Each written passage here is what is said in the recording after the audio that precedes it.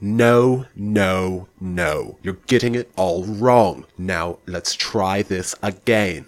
Behind the screens. Alright, and we're here with a very special episode of Fried Squirms. Yes, Alexa, I'm Danny Doyle. I'm Tyler, and we have a very special guest on. I was about to say, by now you'll have noticed the episode's titled a little bit different from everything else. I might not even put it in the normal number order. This might be a half. I haven't decided yet. But about a week and a half ago, we were contacted over email, sort of reached out to about this movie. We weren't sure at first. We're like, I think internet's awesome. There's tons of horror movies out there. You have to take certain things with grains of salt, right? So, going into it a little skeptical at first. Then we both sat back and watched the trailer. Yeah, and then that kind of, you let some facts sink in, like, okay, this could be real. And then I did a little Google searching as well. And well, not just this could be real, but this movie looked awesome. Well, yeah, this hooked absolutely. Us in. And so a little bit later, we end up watching the movie, talk back and forth a little bit. And now we are bringing a new episode here. We watched the movie Savage Land. Yes. Highly recommend it. We'll get into that in a little bit. But we are lucky enough to be talking with one of the, with one of the writer, producer, and director credit. Savage Land, yes. And we're with Simon Herbert. So thank you for being a part of our podcast. Oh man, it's a real pleasure to be on Fried Squirms. We can't tell you. This is great. Believe us, we are absolutely thrilled to be having you, especially because we both ended up just loving this movie. And that's something that it's, being a horror fan aficionado, it's hard to watch a film for the first time and like really come away from it, wanting to give it its proper respects and, not give away too much to people who would may be interested in it. So I was really floored by it. I was too. But maybe, and that's a good thing, I feel like not everybody just wakes up and decides to, make horror. How did you come into horror? Well, let me start by saying you've got two meta levels already. Some people aren't sure whether the film is real or not, and you guys weren't sure whether my contact to you was real or not. So yeah, it's a little surreal. Yeah. We're all two meta levels. Well, we love grassroots. And that's where we come from. Basically, the backstory is that there are three of us. It sounds insane, and it probably is, but it worked for us. There are three of us that did the writing, producing, and directing. We shared everything equally. If you want to be pretentious, which Los Angeles is full of pretentious people, we can call ourselves multi-hyphenates. But basically, Phil Guidry and David Whalen and myself are all graduates of the screenwriting MFA at UCLA. Okay. And we all have our own careers, reps, working in various ways. But as we know, it's very difficult to get a project off the ground. So we decided between the three of us that we were tired of hearing, what else you got? When we would submit a screenplay to an agent, a manager, or whatever, a production company.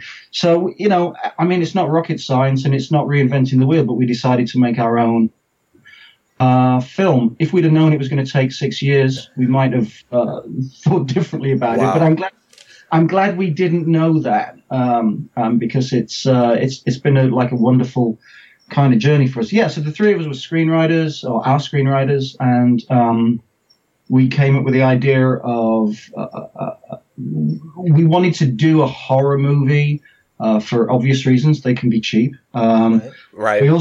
We also wanted, and there is a market for those. If you make a product for the horror market, you're more likely to get interest from a distributor. That's just the reality of the market. And we are personally big fans of horror ourselves, but also we wanted to make an intelligent horror movie.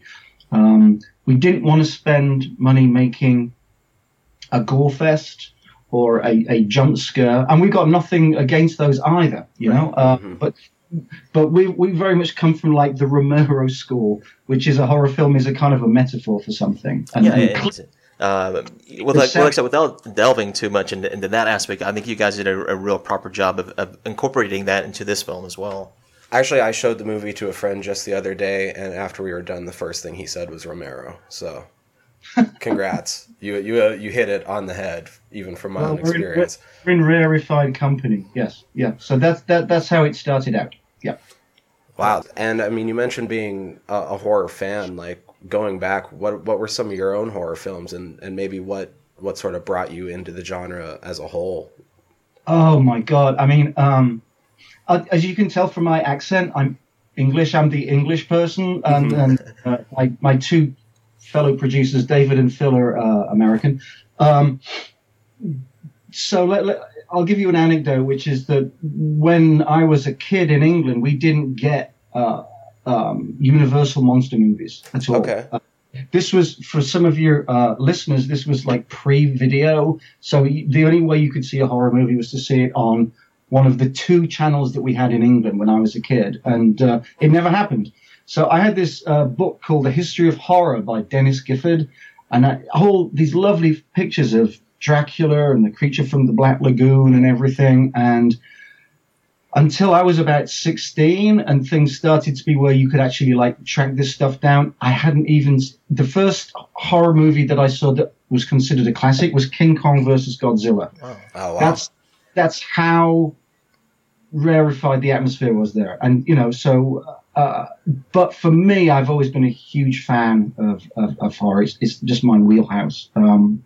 And monster movies and everything. So, you can go all the way from Creature from the Black Lagoon, which I see every year, through to The Exorcist, through to, modern works as well. So, yeah, I'm pretty comprehensive that way. It's interesting because we kind of talk, throughout our podcast, we mention, the movies that we review and how far back we go with them. And it's interesting too because, there are certain time periods now when we mention films where it was harder to get access to certain films, whether, especially I would imagine if they were more independently shot, So I guess growing up myself and, future generations coming in behind us, the access to films is much more broad. And with that being said, it does take a lot more, I guess, in terms of content, what you're trying to get across to capture somebody's attention. And that's the hardest part I have with, more modern horror films is like there's not enough content that really draws me in, captures my attention. And like I said, that's why, I feel like the way that this content is brought across in this film captured me from the get-go because it's something I was familiar with and something that really caught my attention. Like it I wouldn't say forced me to watch it, but I was wanting to watch it.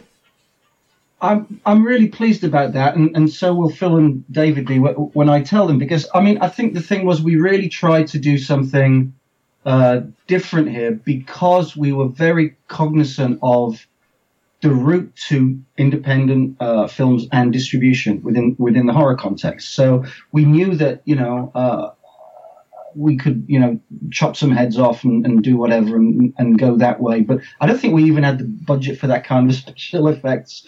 Anyway, so what we tried to do was come up with something that was different. What are the rules about making an independent movie? You have it in one location, right? Mm-hmm. And you use 5 actors because it's a controllable shoot, and you do it over 2 weeks or whatever.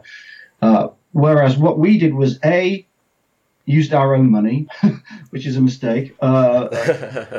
B, we had something like, I think it's 17 key locations and 72 actors.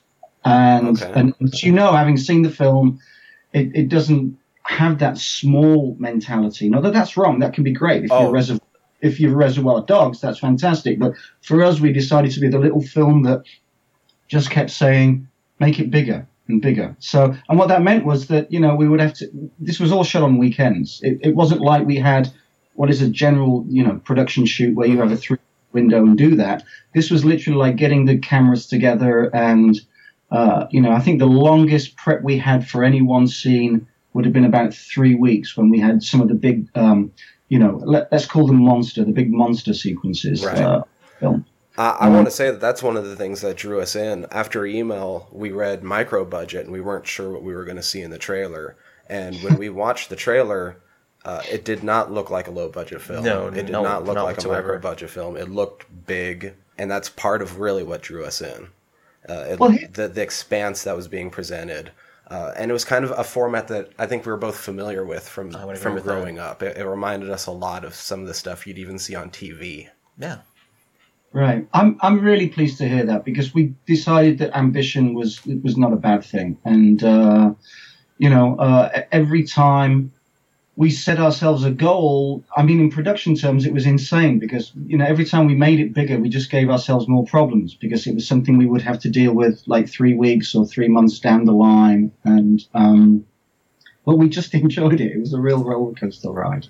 Wow, and the shooting on weekends and doing it on weekends is even more impressive. I wouldn't have put that together just watching it. No, it's interesting to see what I would consider the term, seeing behind the curtain of filmmaking, is knowing the efforts that you guys put in behind it, because it's something I think the casual viewer doesn't really have a proper respect for. Is they just see the final cut, the final edited version of it, and for the most part, that's about as far as maybe they get involved with it. But from our standpoint, it for me, it gives me a better appreciation for what you do put in this film.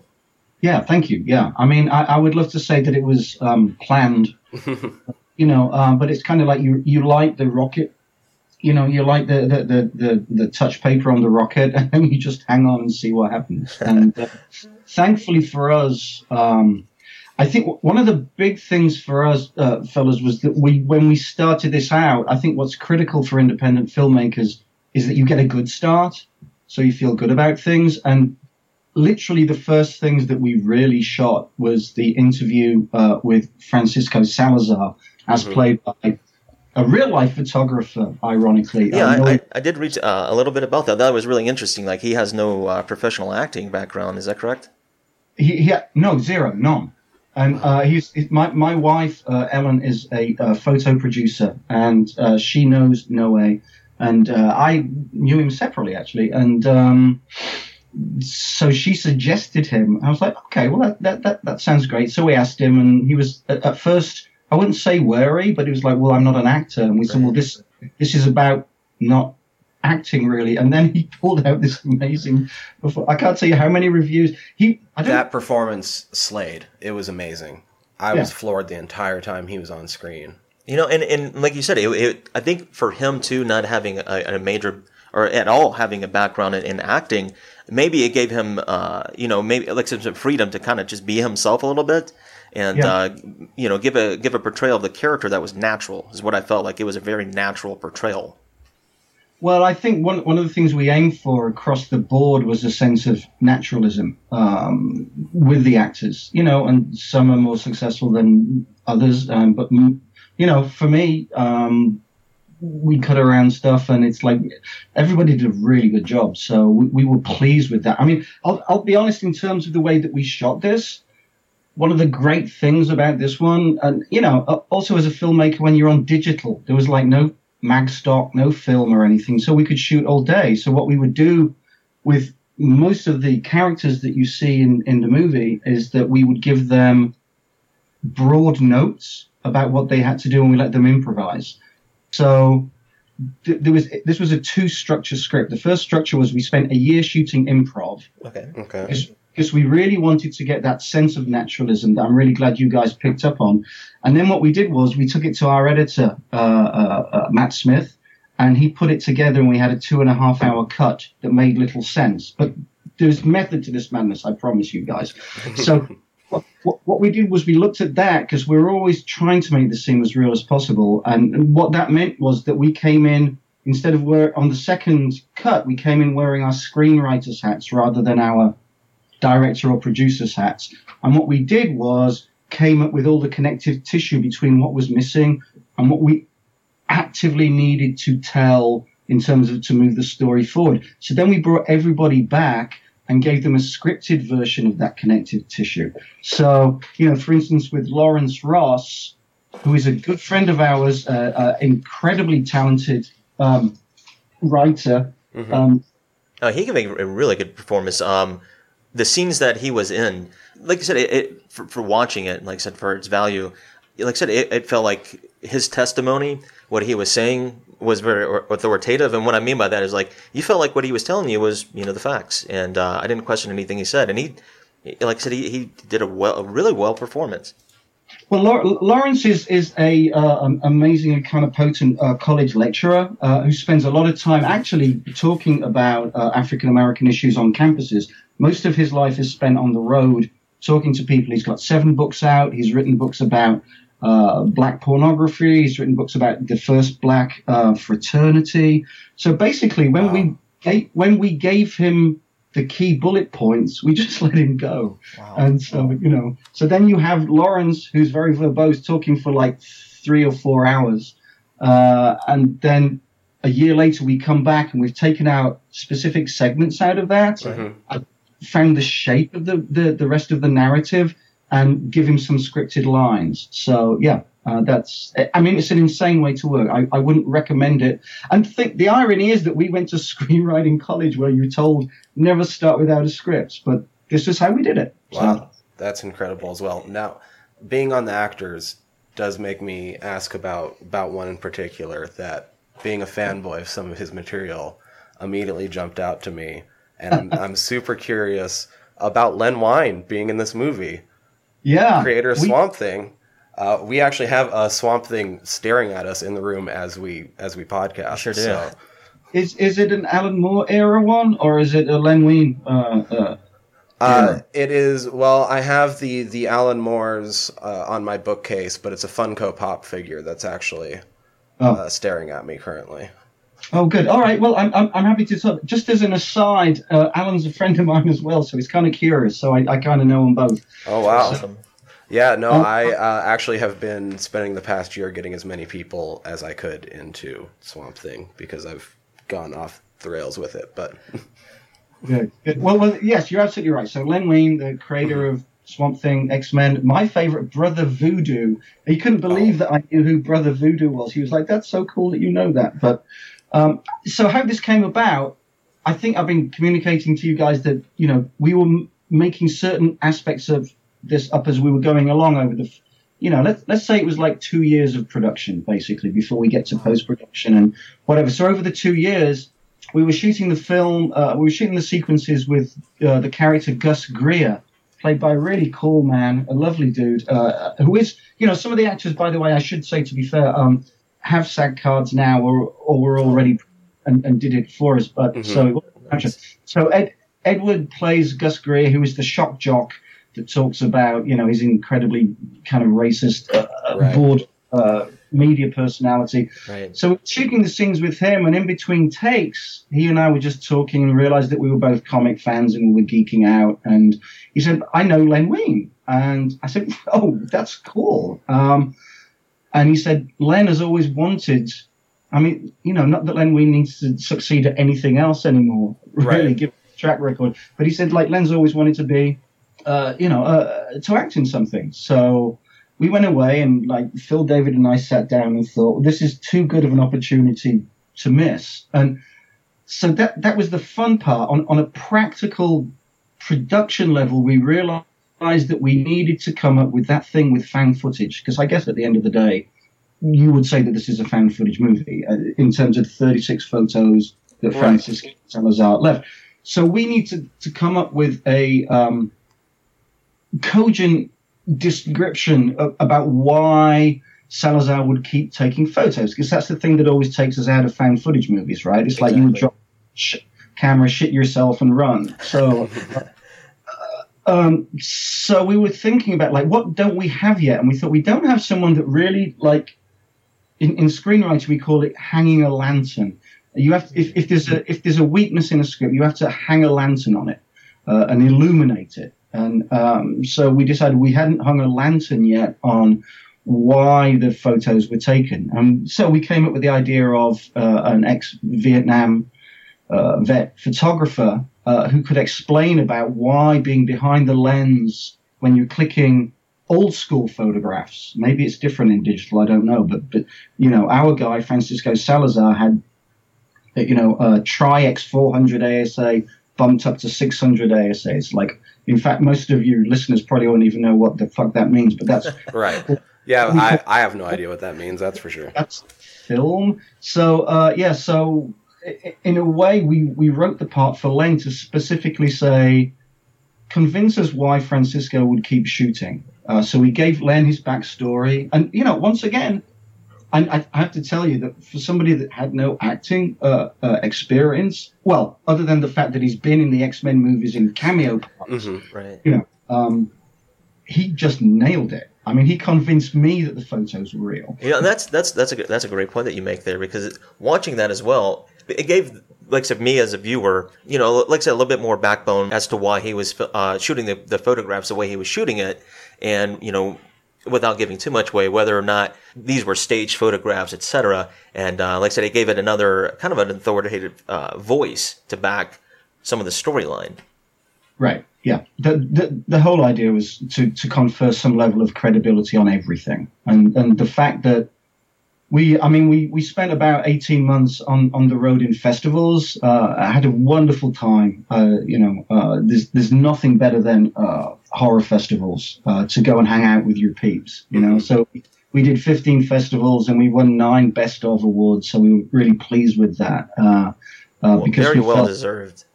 Thank you. I mean, what we were getting from audiences afterwards when we would speak to people after the screening was, they started Googling it to see whether it had happened or not. And, B, just talking about, we'd be in festivals that were like 3 days of, extremely inventive gore and whatever. And then people came up to us and said, well, we really like the sense of creeping dread that's in this movie. And then and I'll be honest with you guys, we didn't have the resources to make an episode of The Walking Dead or anything like that. We loved the idea of photography, the idea of a still image, like those images of Bigfoot in the 60s or the 70s, having their own mystique. So, well, yeah, I think it kind of makes you use your imagination more, because you do have that sense of the unknown there. You're not sure if what you're seeing is real, if it's staged, and it even makes it more intriguing with the less facts that you know behind it. And that's what I said. That came across, I think, perfectly in terms of giving you the creep factors. You have these polarizing statements from both sides. You're not sure which side to believe in, and the way that you use the still photography as opposed to like grainy found footage. I think that gets a little overdone at times. Like I said, for me, it does kind of bring it back to an old school feel. Like you have that sense of dread, like what's going to happen next? What else are we going to find? Well, right. And from my side of things, it was those pictures were the perfect answer to the question I had going into this movie. When I sat down to watch this movie, it started into this documentary, essentially. I was wondering how it was going to scare me. I wasn't quite sure how just this information being presented at me was going to do something to make this into a horror movie. And those pictures absolutely 100% hit it on the head. Those pictures are still sort of sticking with me. I don't like looking at them. I've seen some screwed up things being a horror aficionado, and I don't like looking at those pictures. Isn't that amazing? Because I'll be honest, as a filmmaker, you chuck stuff out, you throw it into the void and hope, or throw it out into the universe, depending on what your religious belief system is, and you want something to come back. And honestly, I think we probably under-anticipated how creeped out people would be from the photographs, which is, again, kind of like proves our point that sometimes less is more. And one of you guys said it best, is that your imagination fills in the gaps. So I think what we had was a perfect storm of having that intention, but also knowing that we didn't have the budget to do anything else. So it's like practicality and intentionality, but that makes me sound really pretentious. No, I think, the way that you guys pull it off, like I said, it reminded me of watching films when I was younger, and even, like I said, playing outside late at night, and then, it starts getting dark. You have that fear factor of the unknown, what's behind you, and things of that nature, and that's kind of what it made me feel at times, is kind of going back to that childhood fear of the unknown. And speaking really of perfect storm, that I think really helps add into this movie is, you keep mentioning how long it really took to make this movie. However, right. I feel some of the subject matter is very striking with how much the border's involved. Yeah. And immigration and all that. Something that's definitely on a lot of people's minds right now, especially. That's a great point. Because I know we've been kind of pussyfooting around the movie itself, but there's a lot of social commentary which I liked as well, because you're not just giving us a horror film in and of itself. You're giving us something more to think about, and some of the fears that other people in larger groups have, and how easy it is to kind of stereotype or scapegoat groups of people. And like I said, that was another issue that really hit home as well. Well, I think there was an interesting thing for us was that, as I said earlier on, we didn't think this was going to take 6 years from inception through to, distribution. And when we started making this in 2011, it was very germane then. We have short memories about stuff, but it was very germane then, the whole idea of immigration. And yes, so of course, by the time we finished, I mean, we negotiated distribution over a year ago with Terror Films, who is our amazing distributor. Mm-hmm. And of course, we talked to them about that being a marketing aspect of it. But that was all, real world events overtook us in that sense. So we're very pleased to have it out there at this particular juncture in history. Yeah, I can imagine it. I mean, it really seems kind of perfect for this time period right now, with how much it's come to the forefront again. As you said, it was around back then. It's something that's been brewing for a bit in some ways, but I think even now, I know in our correspondence in the emails, we talked about kind of this, the political arena right now in the United States, and how this issue is still ongoing. It gives a testament to like you're leaving a place marker in history in film itself, and it's still poignant to this day.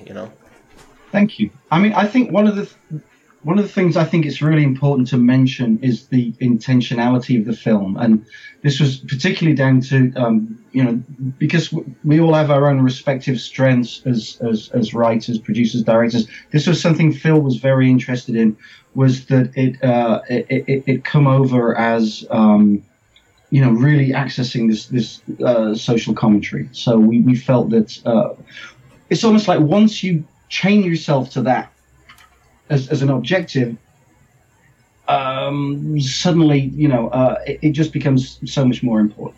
So, we were great with that.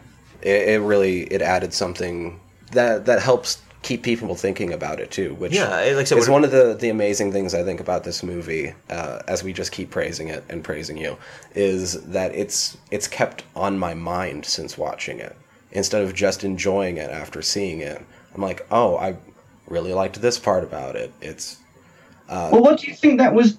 Dan, let me ask you this as a kind of marketer, because for you guys who are incredibly horror literate, the fact that you kind of found it scary, but you're also talking about the other issues, was that the magic combination? Because I would love to know why people are responding to our movie like that. I'll speak for myself, and of course I'll let Tyler speak for himself as well. But from my viewing experience, coming away from it, like I said, a lot of films, with the exceptions of few, you just get them for what they're worth. It's a horror movie, it's a slasher, it's a gore, etc. And that's about all you come away with. And with this one, I kept thinking about all the different kind of little nuggets that you have to watch several times to kind of uncover the larger story. And for me, I was getting more and more and more information, and made me think more and more and more about this issue as a whole, and what it meant not only in the film, but as like I said, a social commentary in U.S. politics. And so I'm still thinking about it during the interview. So, I mean, it lets me know that it has a major impact. And you were talking about Romero earlier, and, he did one with Dawn of the Dead about consumerism. So, I think about movies like that because they have a larger impact, and they do have a commentary within the film, and it's a really interesting way of pulling that off without coming across overtly political.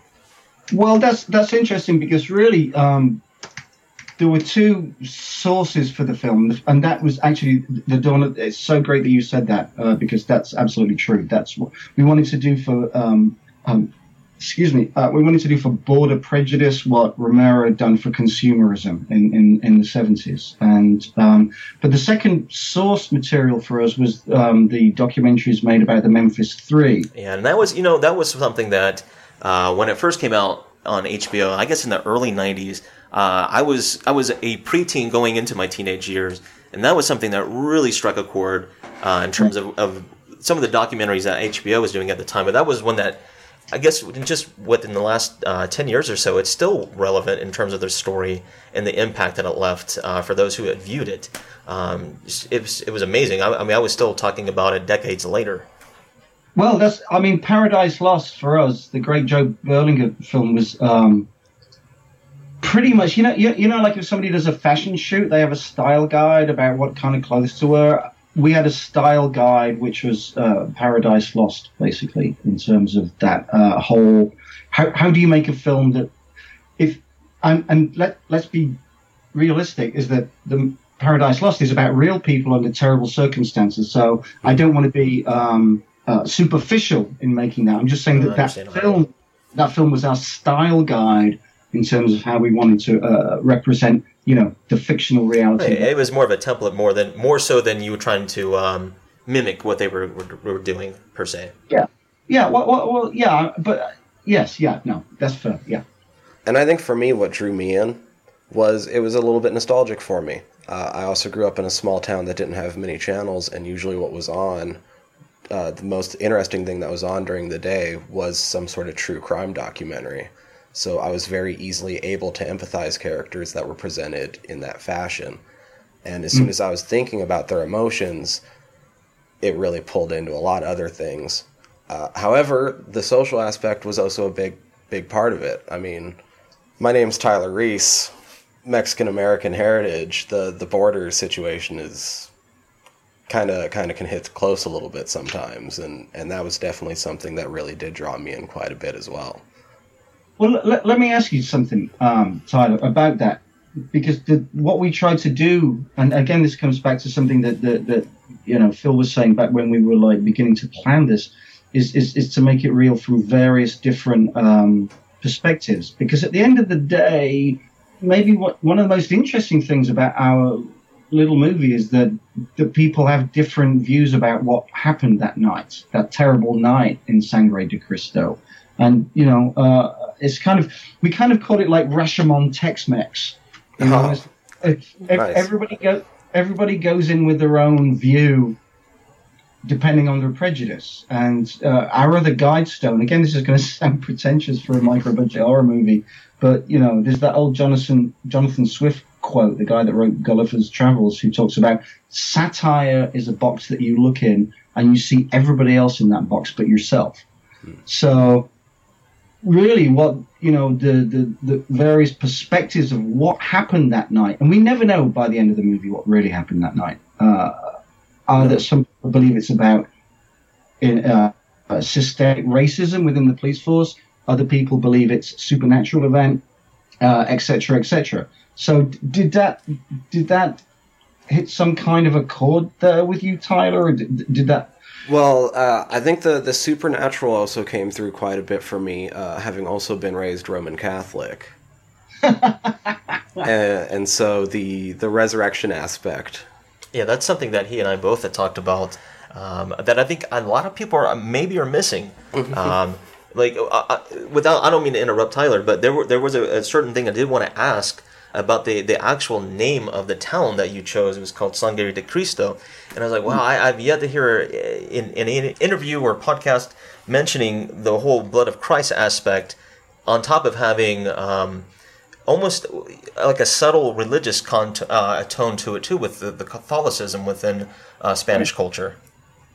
Right. Well, I'll tell you that there is for people that haven't seen it yet, this isn't a spoiler, but one of the images of Francisco Salazar in his youth is actually a historical old Polaroid of the actor that played Francisco Noe as a kid taking the sacrament. There's this thing of so all those archival photos of the Francisco Salazar character were actually taken from Noe's life, which he generally donated to us. We were very clear that we wanted.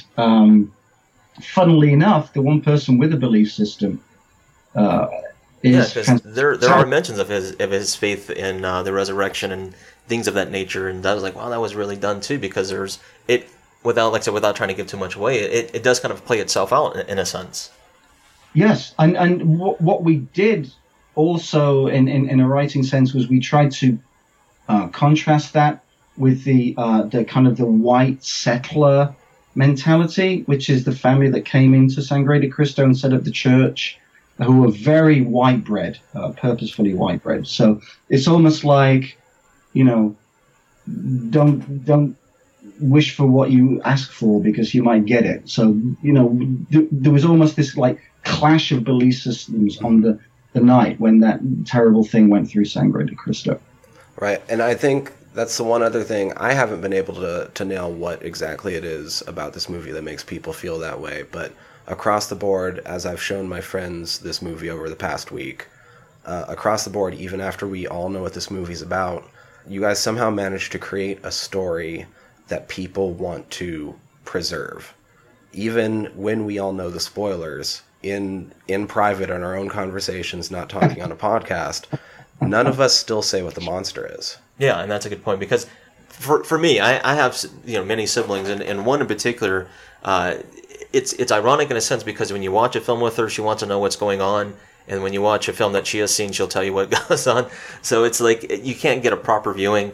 So being a fan of films, especially one that has such a great story and kind of a reveal, I want, like I said, I want to keep it intact without giving it away. That's great. I mean, you know, whenever Phil, David, or I have been talking to people about it, you're always stuck between being so enthusiastic for your story that you might cross a kind of like a spoiler line. Mm-hmm. So we have to be really careful about that, because we have to remember that people haven't seen it yet. So, yeah, and we hope that they go see it. We want to point out. Yeah, like I said, we're gonna make sure that we properly promote this going forward as well. Thank you, guys. That's great.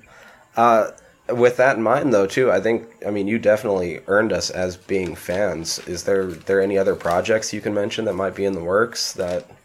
Well, it's kind of crazy in the sense that, you know, there are three of us, and it did take 6 years. And for any people listening on your podcast who might be want to be independent filmmakers as well, I mean, I think we were really fantastically.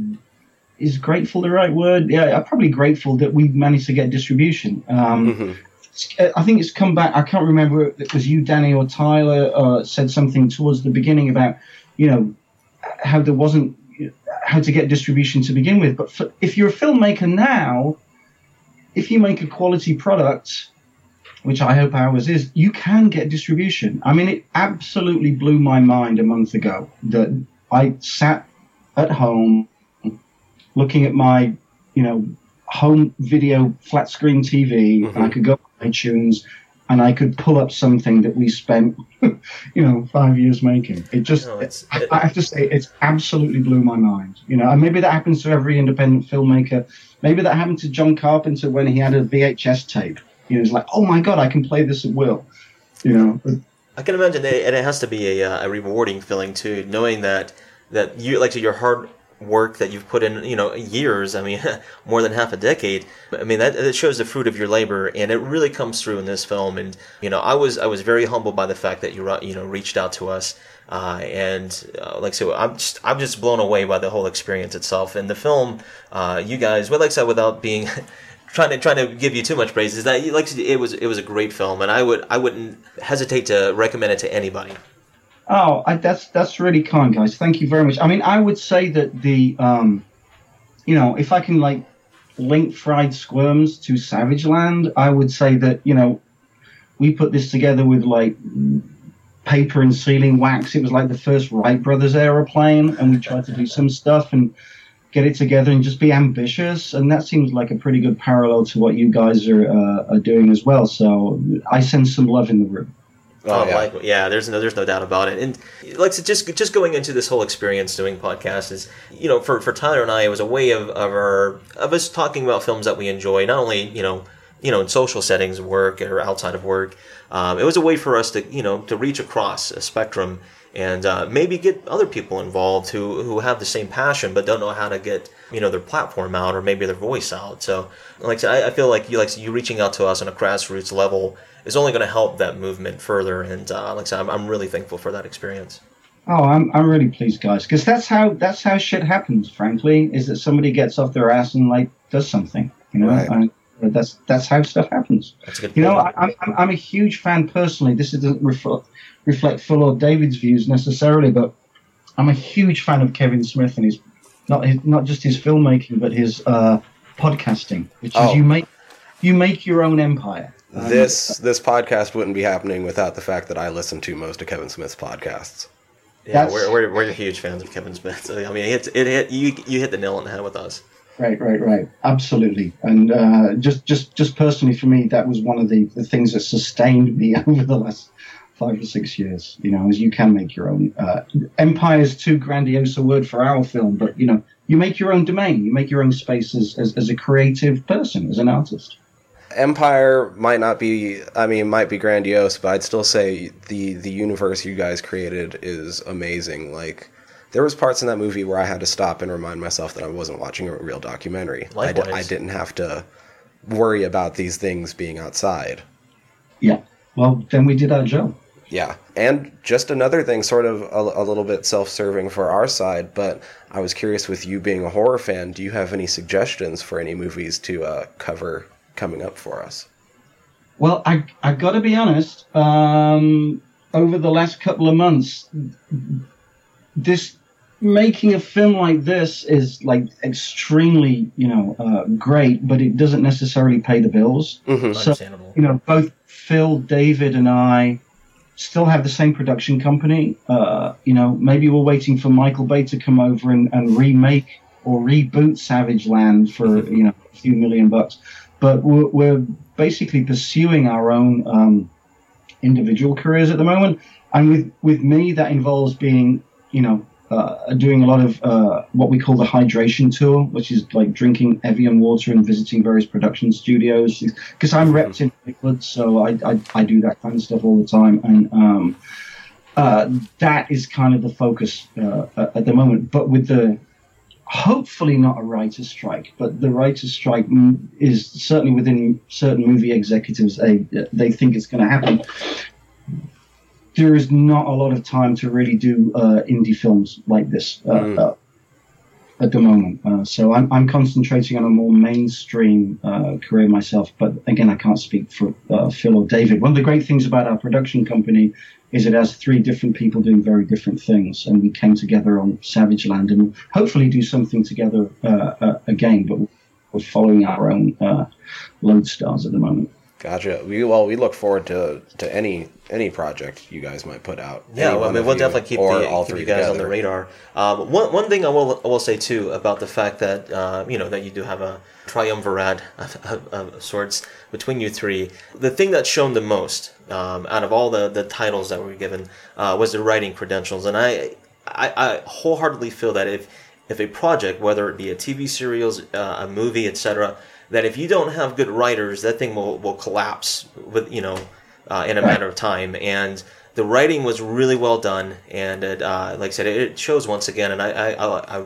truly believe in that writing is essential in any project.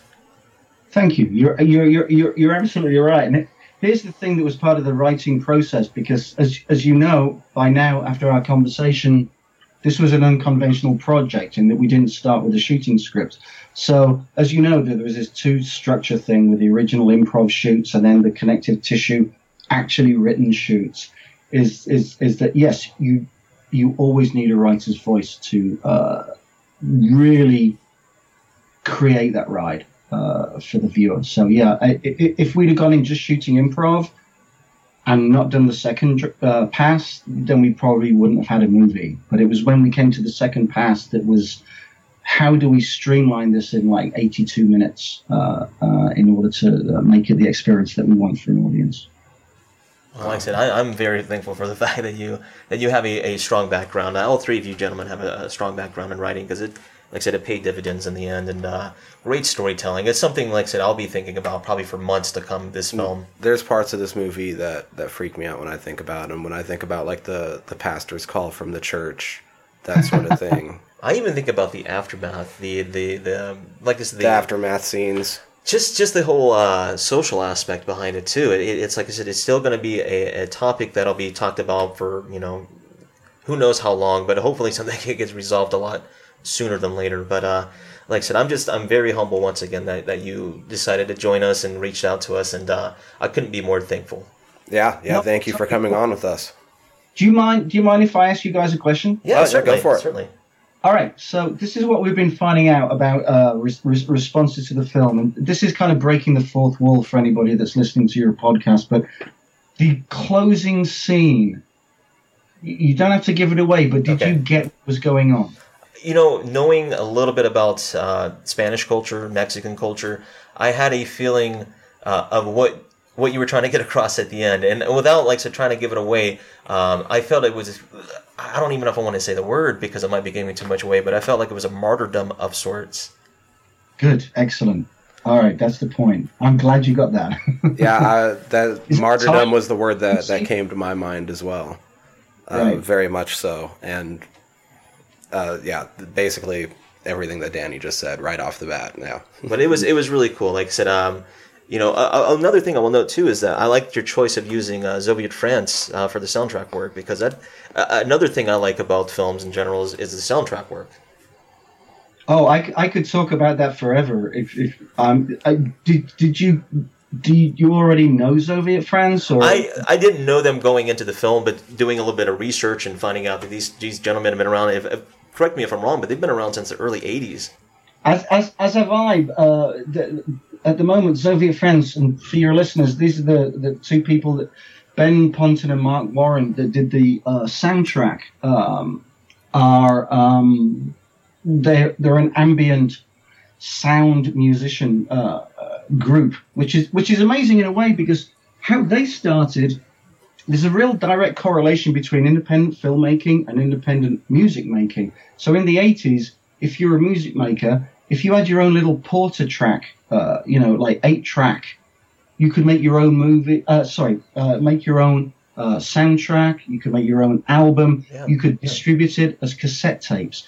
And that's how Soviet France started. And they're an incredibly seminal band in terms of European ambient concrete music kind of stuff. And it just so happens that they're good friends of mine. So when we were making the movie, it's like, oh my God, fuck, we need a soundtrack. I think blending their style into your movie, I think it even made it more creepy with like I said, some of the scenes that you don't even have to have camera commentary behind it. And like I said, it was no doubt. It's just, I think that's a really cool connection that you do, have friends in that the industry, and it pays dividends once again. Well, they're amazing. I mean, again, it's almost like the shooting of our film, where we had so many hours of footage and we just had to carve out a small bit of it to make it seem real. I can tell you now, Soviet France delivered us like 4 hours of soundtrack. And so, and our second editor, I mentioned Matt Smith as our editor earlier on, but our second editor, who deserves equal praise, Matt Eagleson, managed to cut that in. And our sound designer, Kent Verderico, who's an incredibly talented bloke who did the 5.1 mix, just put it together. So, yeah, the sound was always meant to be a character in the movie itself. Yeah, and like I said, it does come across that way, too, because it does add another atmosphere, another, like I said, a sense of dread and sorts. I really do enjoy that aspect of film, and we talk about it throughout our podcast. It's funny that you mentioned John Carpenter, because we make note that he scored his own films, and that's a major credit. I have every John Carpenter album out, including the remix of his recent stuff as well. Oh. Yeah, so I think we're in the same wheelhouse, fellas. That's pretty awesome. I think so too. Like I said, without nerding out too much, another group that I'll mention real briefly is, anytime I think of this director in Argento, I think of Goblin. And it was amazing that just a few years ago they went back on a U.S. tour. That's something I would have never imagined. Granted, I didn't get to see them because I live out here in Montana. I grew up on the East Coast, but right. There's just a certain whether it's groups or just certain scores. It reminds me of those films. Well, I'll tell you a real geek moment for me 3 days ago, and this relates to because we have U.S. distribution at the moment. We're negotiating foreign distribution, and we were talking to a foreign distributor, and they did a screening of Suspiria, and they brought the Goblins over to do the live soundtrack. Wow. And I was like, oh my fucking God, I wish I'd been to that. Shit. Yeah, that would have been great. Holy cow. That is amazing. Yeah, it's just you never know. Well, maybe something that you could share with us before we get off too far off the beaten path. Was there any neat experiences while you were doing the film festivals?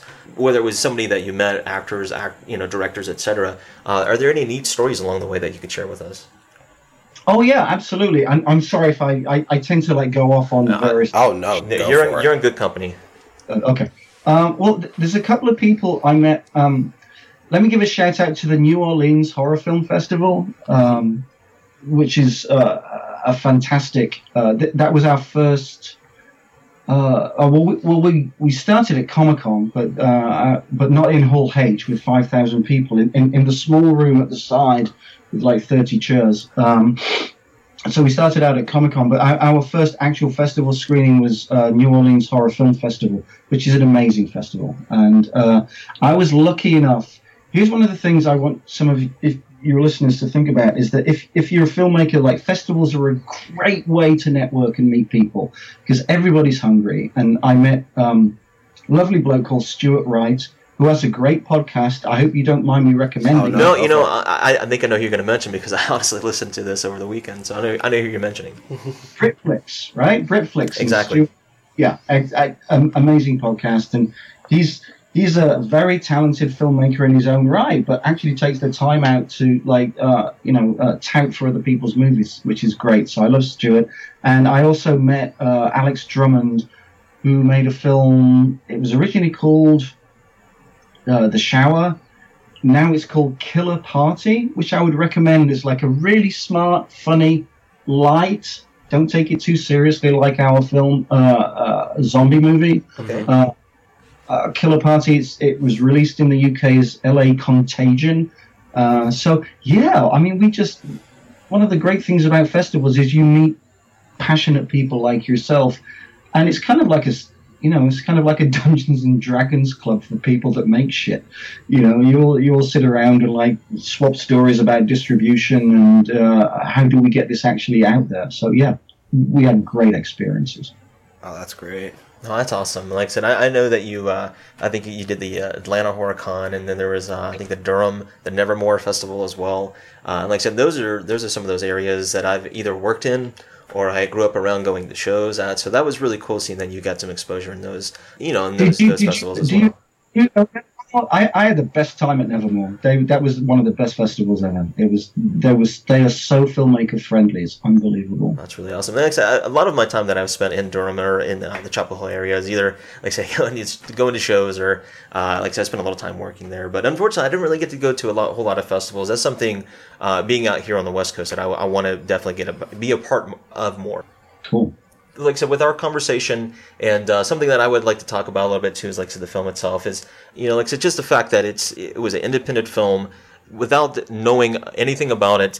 Like I said, I was blown away. And we don't want to take up too much more of your No, time. like I said, we're just very thankful for the opportunity. Yeah, to spend some time with you because you're taking a part out of your day as well. No, my day's not that important, fellas. Don't worry. So this is fine. We really love this. So, and the other thing as filmmakers, you have a very small window of being able to talk to people. I mean, we love Savage Land, but 3 months from now it's going to be in the rearview mirror. And as one of you guys said, there's so much content out there. So hopefully, in a way, we can get some kind of culty status, and people will return to this over a period of time. But this is great. Thank you. Oh, absolutely. Like I said, I'm Danny, and you spoke with Tyler, and I guess once we get everything settled, once the dust settles, we'll make sure that if you're interested, we can send you a link, so that way you can listen to, to this podcast in general, and maybe you can give us some feedback afterward. Oh, we would love to. And let me say to anybody that listens to your podcast and you guys is that when you're making filmmaking at this level, we live or die, reanimated or not, by social media. So share. Absolutely. Like I said, Yeah, we're going to make and sure we that will. we get the content out. Simon, I'm very thankful for your time. You did an amazing job along with Phil and David, and we just look forward to seeing what you guys come up with in the future, whether it's in film or elsewhere. Oh, no, we'll be around, man. And the same with Fried Squirms. I will still be listening to you on the 405 like months from now. Well, we Thank definitely you very appreciate much. it. We very much appreciate That's that. very humbling. All right, take care. Absolutely. Thank Have a you. good day. So there we have it, our first ever interview. Yeah, and I think it went well. I hope everyone agrees it went well. I don't know. I feel like I might be biased to judge whether it went well or not. But I had a great time. I'm Likewise. we mentioned it time and time again, but once again, thank you very much, Simon, for coming on to the show. Yeah, like I said, we're very humble and very thankful. If you've made it this far and you didn't figure out what this movie's about yet, firstly, go watch it. I think a little synopsis that's right here in front of me is: small town near the Arizona-Mexico border is wiped out overnight. Suspicion falls on the lone survivor. However, a roll of photos that the survivor took that night tells a different story. Yes, and it definitely does. Done all like documentary style, fantastically done in documentary style. Yeah, I should so say. it's something that you're familiar with, and keep in mind it's still a horror film.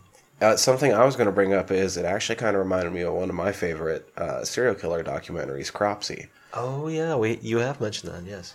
And so, I mean, that's mark high praise from me because I love Cropsy. I watched that movie or that doc. It is really good. So, like I said, with that in mind, it's directed by Phil Guidry, Simon Herbert, who we had the pleasure of speaking with, and David Wellen as well.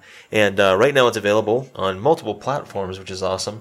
It's available on iTunes, right? It's available on Amazon, Google Play, Vudu, and if you have an Xbox, it's available on Xbox as well. I actually bought it on Amazon myself. Awesome, man. You came in to so we could get ready and get all set up, Yeah. and I was watching it, and it wasn't even necessarily because we had the interview.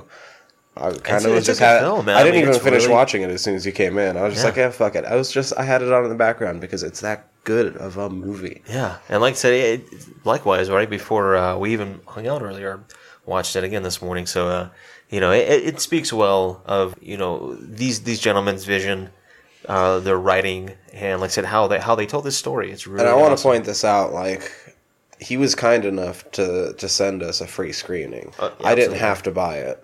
I wanted to buy this movie. Well, likewise, it's the thing I like I about wanted this. to buy this. I wanted to own this movie. Well, like I said, it's that good. Then that's the thing about films like these, or just media in general, is if it touches you, like it like I said, the way we experienced it, right, is that it makes you want to go and support them, and we definitely gonna want to do that. So I'm glad that you did that. I'm going to do that as well. Man, I just want to say, like, we lucked out. It's like I said, it's really surreal, but it's like I said, it's really cool, man. And like I said, I'm really appreciative.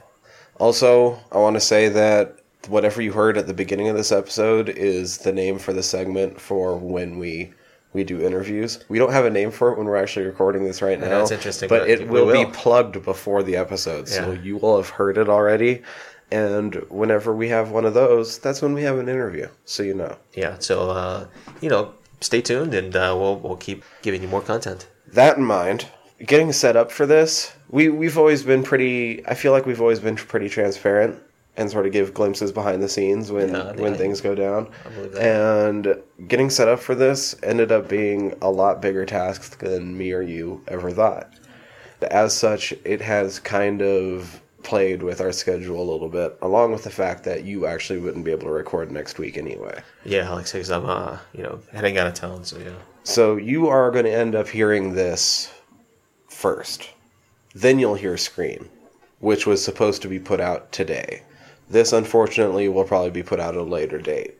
If you already follow us on Twitter, you will know that because I am actually about to tweet that right after we're done recording this. That's really cool. So yeah, like I said, we're giving you some new content, in a different way that like I said, we weren't really anticipating, but like I said, we're very, very thankful for the opportunity to give this content to you.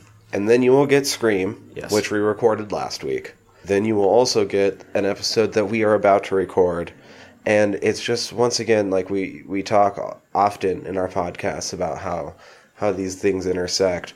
we just get done watching and interviewing a man about a movie done in a documentary style. Yeah, exactly. When already has been planned out 4 months in advance.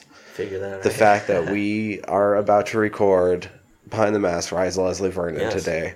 So if you end up being like a super fan of our show and you want to know like what days what were recorded on, even though they were put out in a different order, we're actually doing Rise of Leslie Vernon on the same day that we did the interview. I know that, and that's interesting when you think about, like I said, how this this interweaving of movies and all these different themes, and it comes back right on us. So it's thank you, universe. Yeah, it's definitely working out.